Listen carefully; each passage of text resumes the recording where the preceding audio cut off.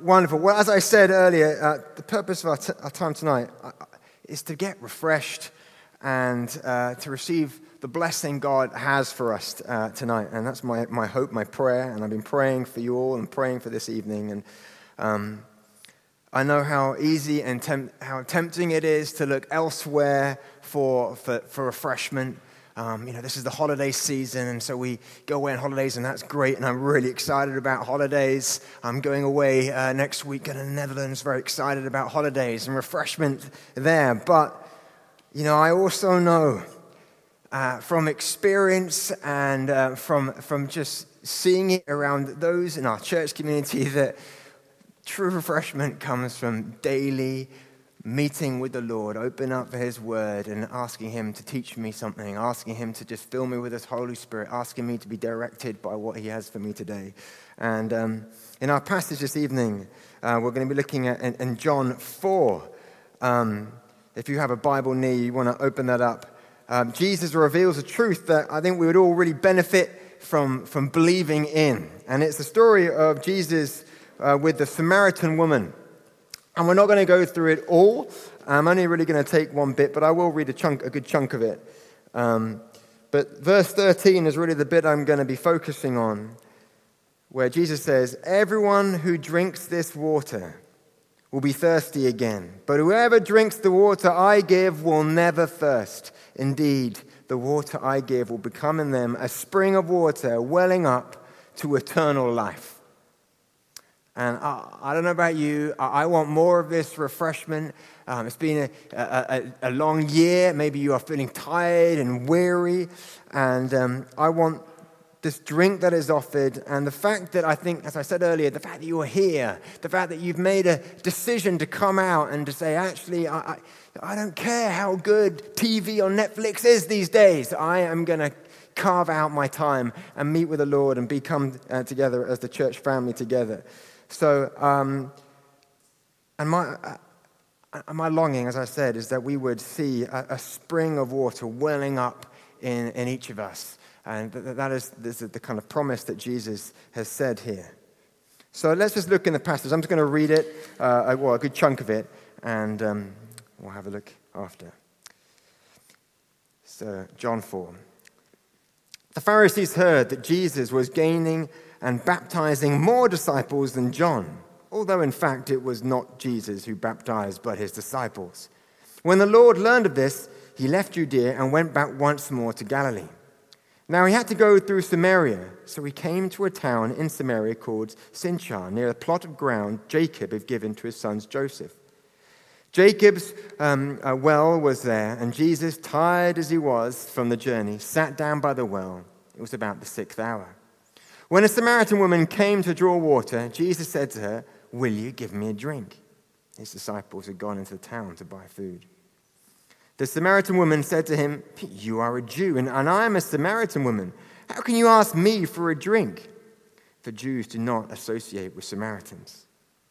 Jesus answered her, "If you knew the gift of God and who it is who asks you for a drink, you would have asked him, and he would have given you living water." "Sir," the woman said, "you have nothing to draw with, and the well is deep. Where can you get this living water? Are you greater than our father Jacob, who gave us this well and drank from it himself, as did all his sons and his flocks and his herds?" Jesus answered, "Everyone who drinks this water will be thirsty again. But whoever drinks the water I give him will never thirst. Indeed, the water I give him will become in him a spring of water welling up to eternal life." The woman said to him, "Sir, give me this water so that I won't get thirsty and have to keep coming here to draw water." He told her, "Go, call your husband and come back." "I have no husband," she replied. Jesus said to her, "You are right when you say you have no husband. In fact, the fact is you have 5 husbands, and the man you are now with is not your husband. What you have said is quite true." "Sir," the woman said, "I can see that you are a prophet. Our fathers worshipped on this mountain, but you Jews claim that the place where we must worship is in Jerusalem." Jesus declared, "Believe me, woman, a time is coming when you'll worship the Father neither on this mountain nor in Jerusalem. You Samaritans worship what you do not know. We worship what we do know. for salvation is from the Jews. Yet a time is coming and has now come when the true worshippers will worship the Father in spirit and truth. For they are the kind of worshippers the Father seeks. God is spirit, and his worshippers must worship in spirit and in truth. The woman said, I know that the Messiah, called the Christ, is coming. When he comes, he'll explain everything to us. Then Jesus declared, I who speak to you am he. So Lord, we thank you for your word, and we just ask that you would teach us, help us glean and learn something new, and that we would all go away from this evening refreshed and longing and thirsty for the things of you. In your name, amen. So, as we see at the beginning of this passage, Jesus' fame was increasing. The Pharisees were keeping count of baptisms and that they had that he and John had performed, and they had posted the score that Jesus was ahead, and trying to turn both of them into rivals. But Jesus, he wasn't interested in rivalry, fame, or competition. When the Lord learned of this, he says he left Judea and went back once more to Galilee. Jesus was more interested in helping one individual Samaritan woman understand some of the mysteries of the kingdom.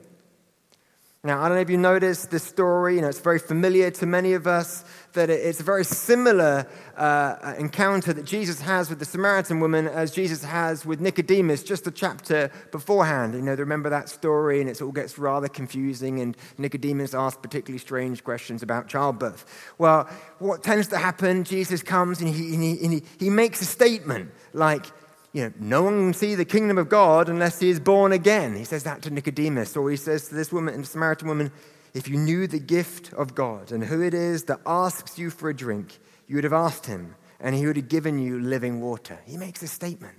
And they're like, what's going on? And this statement is then completely misunderstood and taken, in a very literal and wrong way. Nicodemus, surely a person cannot enter a second time into his mother's womb to be born. And the Samaritan woman, you have nothing to draw with, and the well is deep. And then Jesus remakes a statement, and even more vivid, in a more vivid way, and it is still, completely misunderstood. And then finally, Jesus compels the person to discover and face the truth for themselves. And as we see in this story of the Samaritan woman, she suddenly sees, she suddenly gets it, and a whole town, that we see later on, becomes converted because of the witness of this woman. The words of Jesus are sometimes really, they're really difficult to understand. You can be a Christian for many, many years and still be scratching your head. And both Nicodemus and this woman took the words of Jesus, they took them really literally.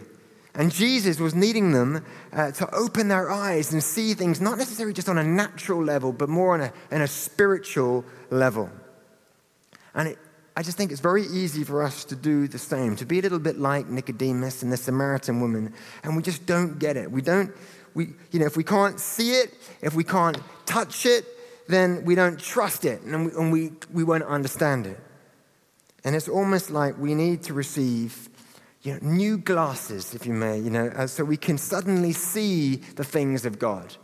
And there's almost, in this story, it's almost like, she's blinded, they're both blinded, and suddenly they get it.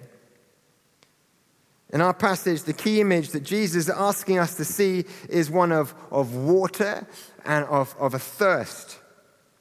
And though there was a real practical need in the story of Jesus, in his humanity, he was tired from his long journey and was needing a drink.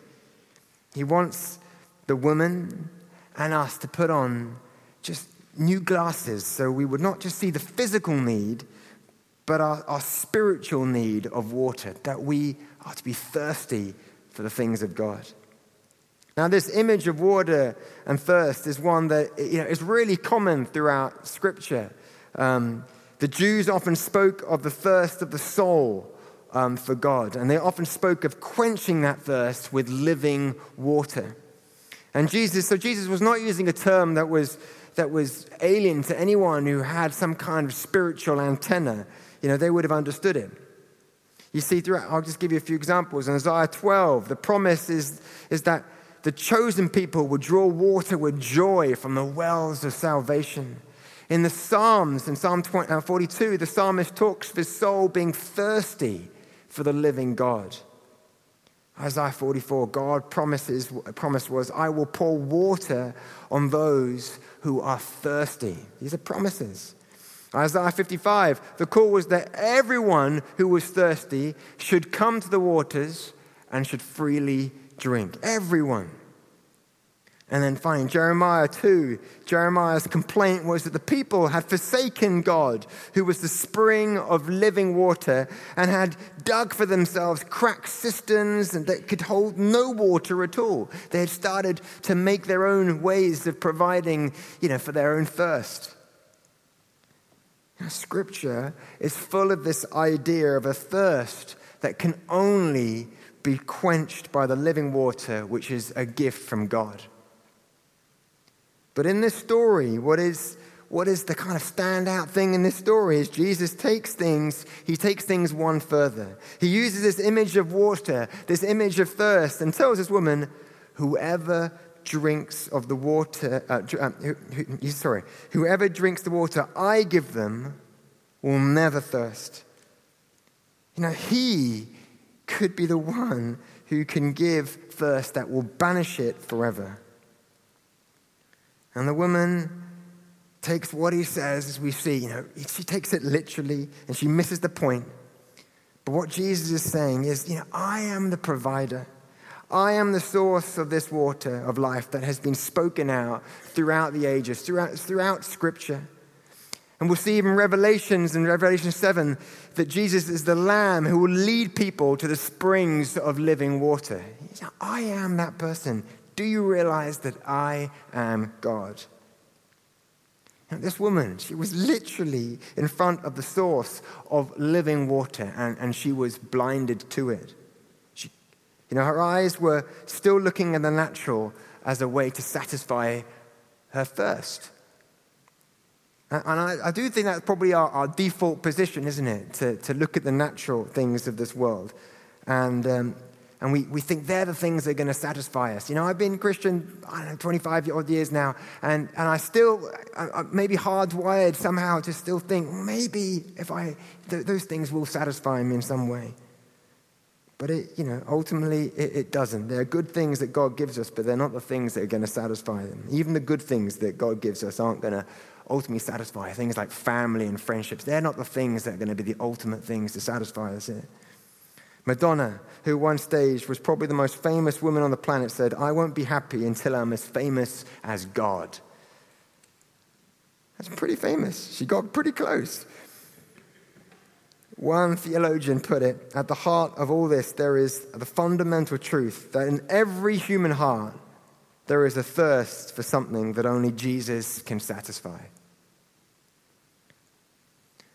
And I was reading of a testimony of a journalist called Malcolm Muggeridge who really just encapsulates what the satisfaction of this thirst really looks like. And he says this: I may, I suppose, regard myself or pass for being a relatively successful man. People occasionally stare at me on the streets. That's fame. I can fairly easily earn enough to qualify for admission to the higher slopes of the Inland Revenue. That's success. Furnished with money and a little fame, even the elderly, if they care to, may partake in trendy diversions. That's pleasure. It might happen once in a while that something I said or wrote was sufficiently heeded for me to persuade myself that it represents a serious impact on our time. That's fulfillment. Yet I say to you, and I beg you to believe me, multiply these triumphs by 1,000,000 and add them all together, and they are nothing, less than nothing, a positive impediment measured against one drop of that living water Christ offers to the spiritually thirsty irrespective of who or what they are. And I think I look around here and, some of your stories a little bit. Many of us here today have known that satisfaction that comes from knowing Jesus. If you've came to faith maybe a little later on in your life, you will most likely have a testimony that reveals how through the Holy Spirit you have known peace and joy that far outsurpassed anything that you had before.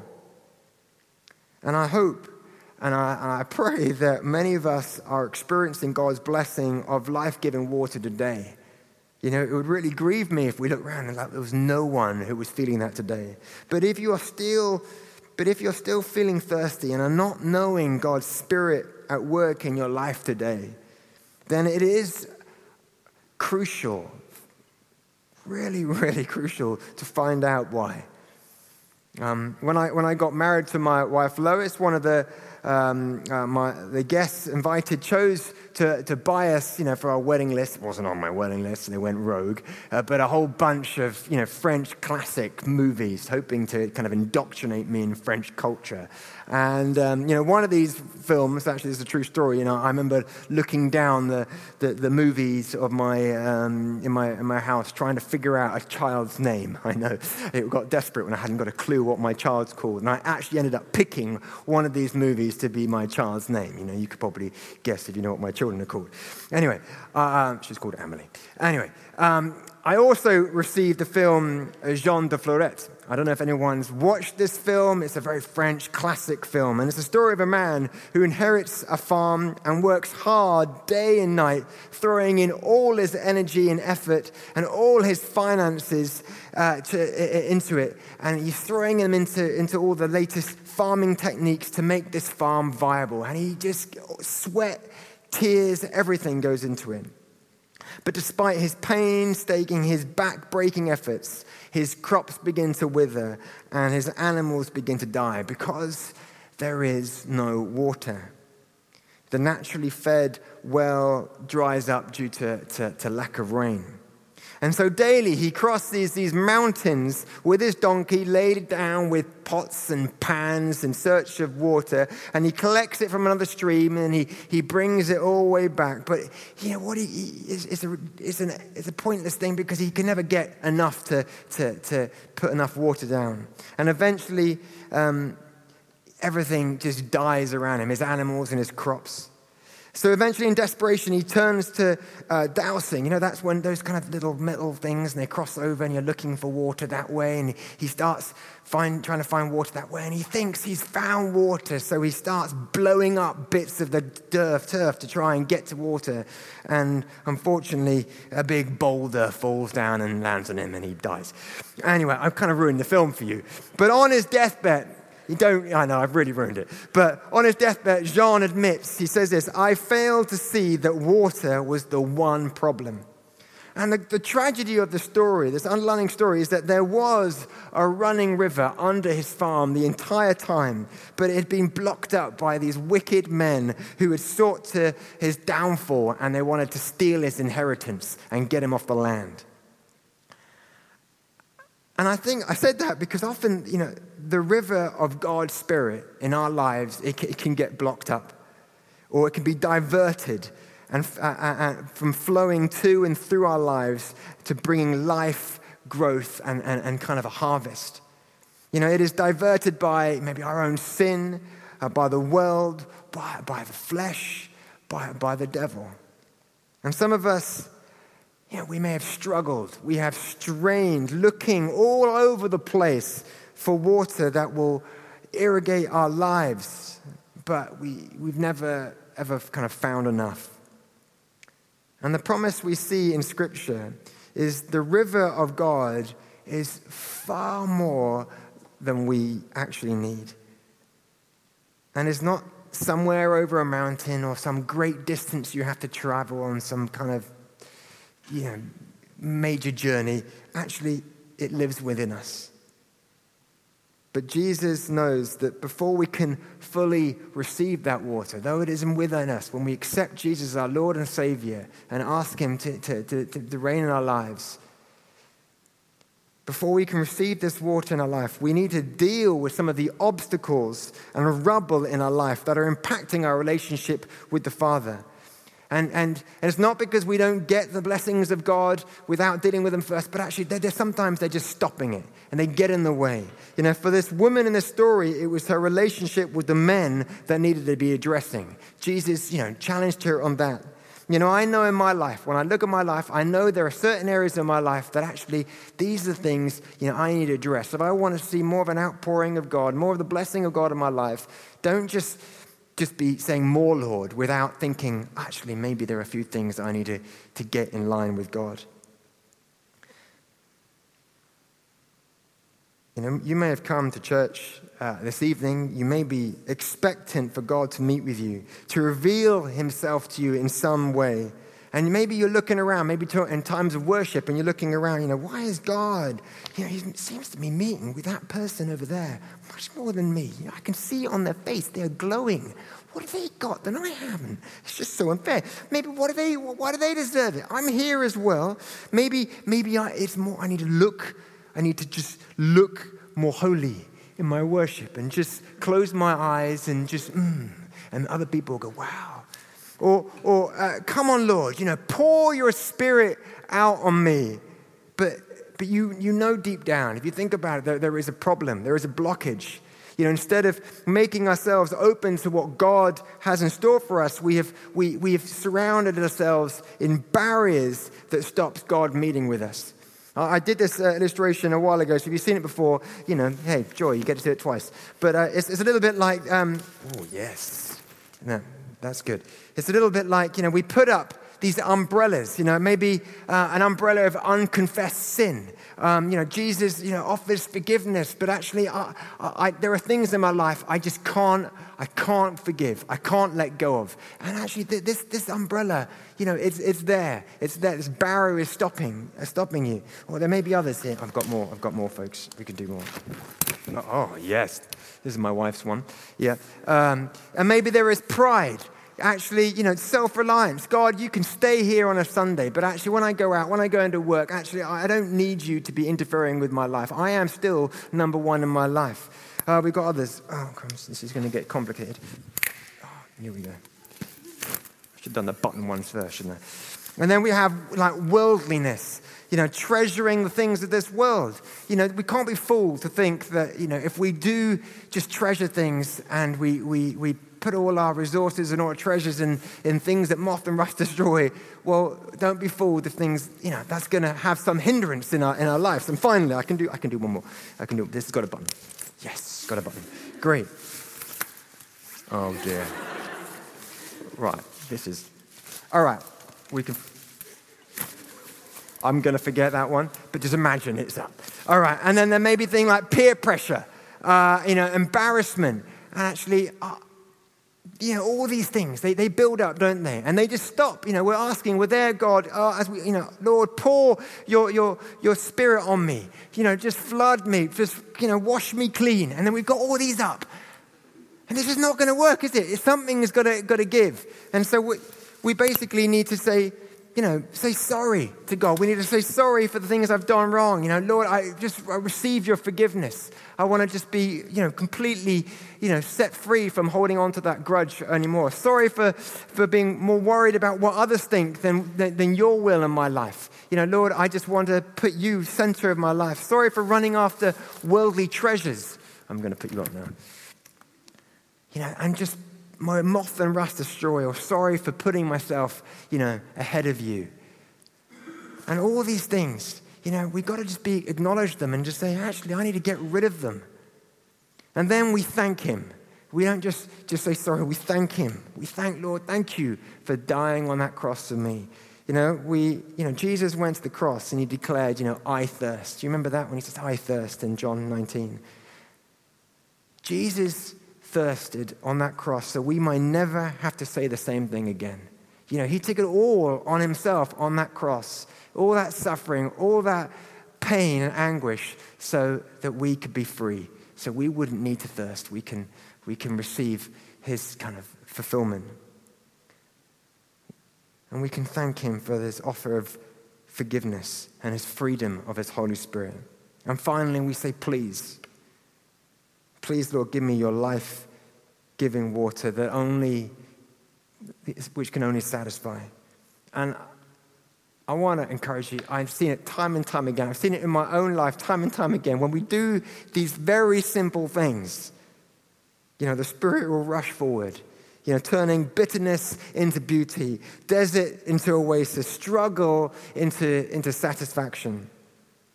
I think some of us here today, have been followers of Jesus for a long time, but maybe you've put these barriers up, and they're there, and it stopped the promises of the living water. It stopped refreshing your soul, and you know it. I'm not going to point you out. You just know it. There's some barriers there. Well, I want to encourage you, come to the Lord. Say sorry. Lord, I'm sorry for holding these barriers. I thank you, Lord, that you are a God who forgives and loves me. And Lord, I ask you to refresh me now. I ask you for your life-giving water. This is a promise for everyone.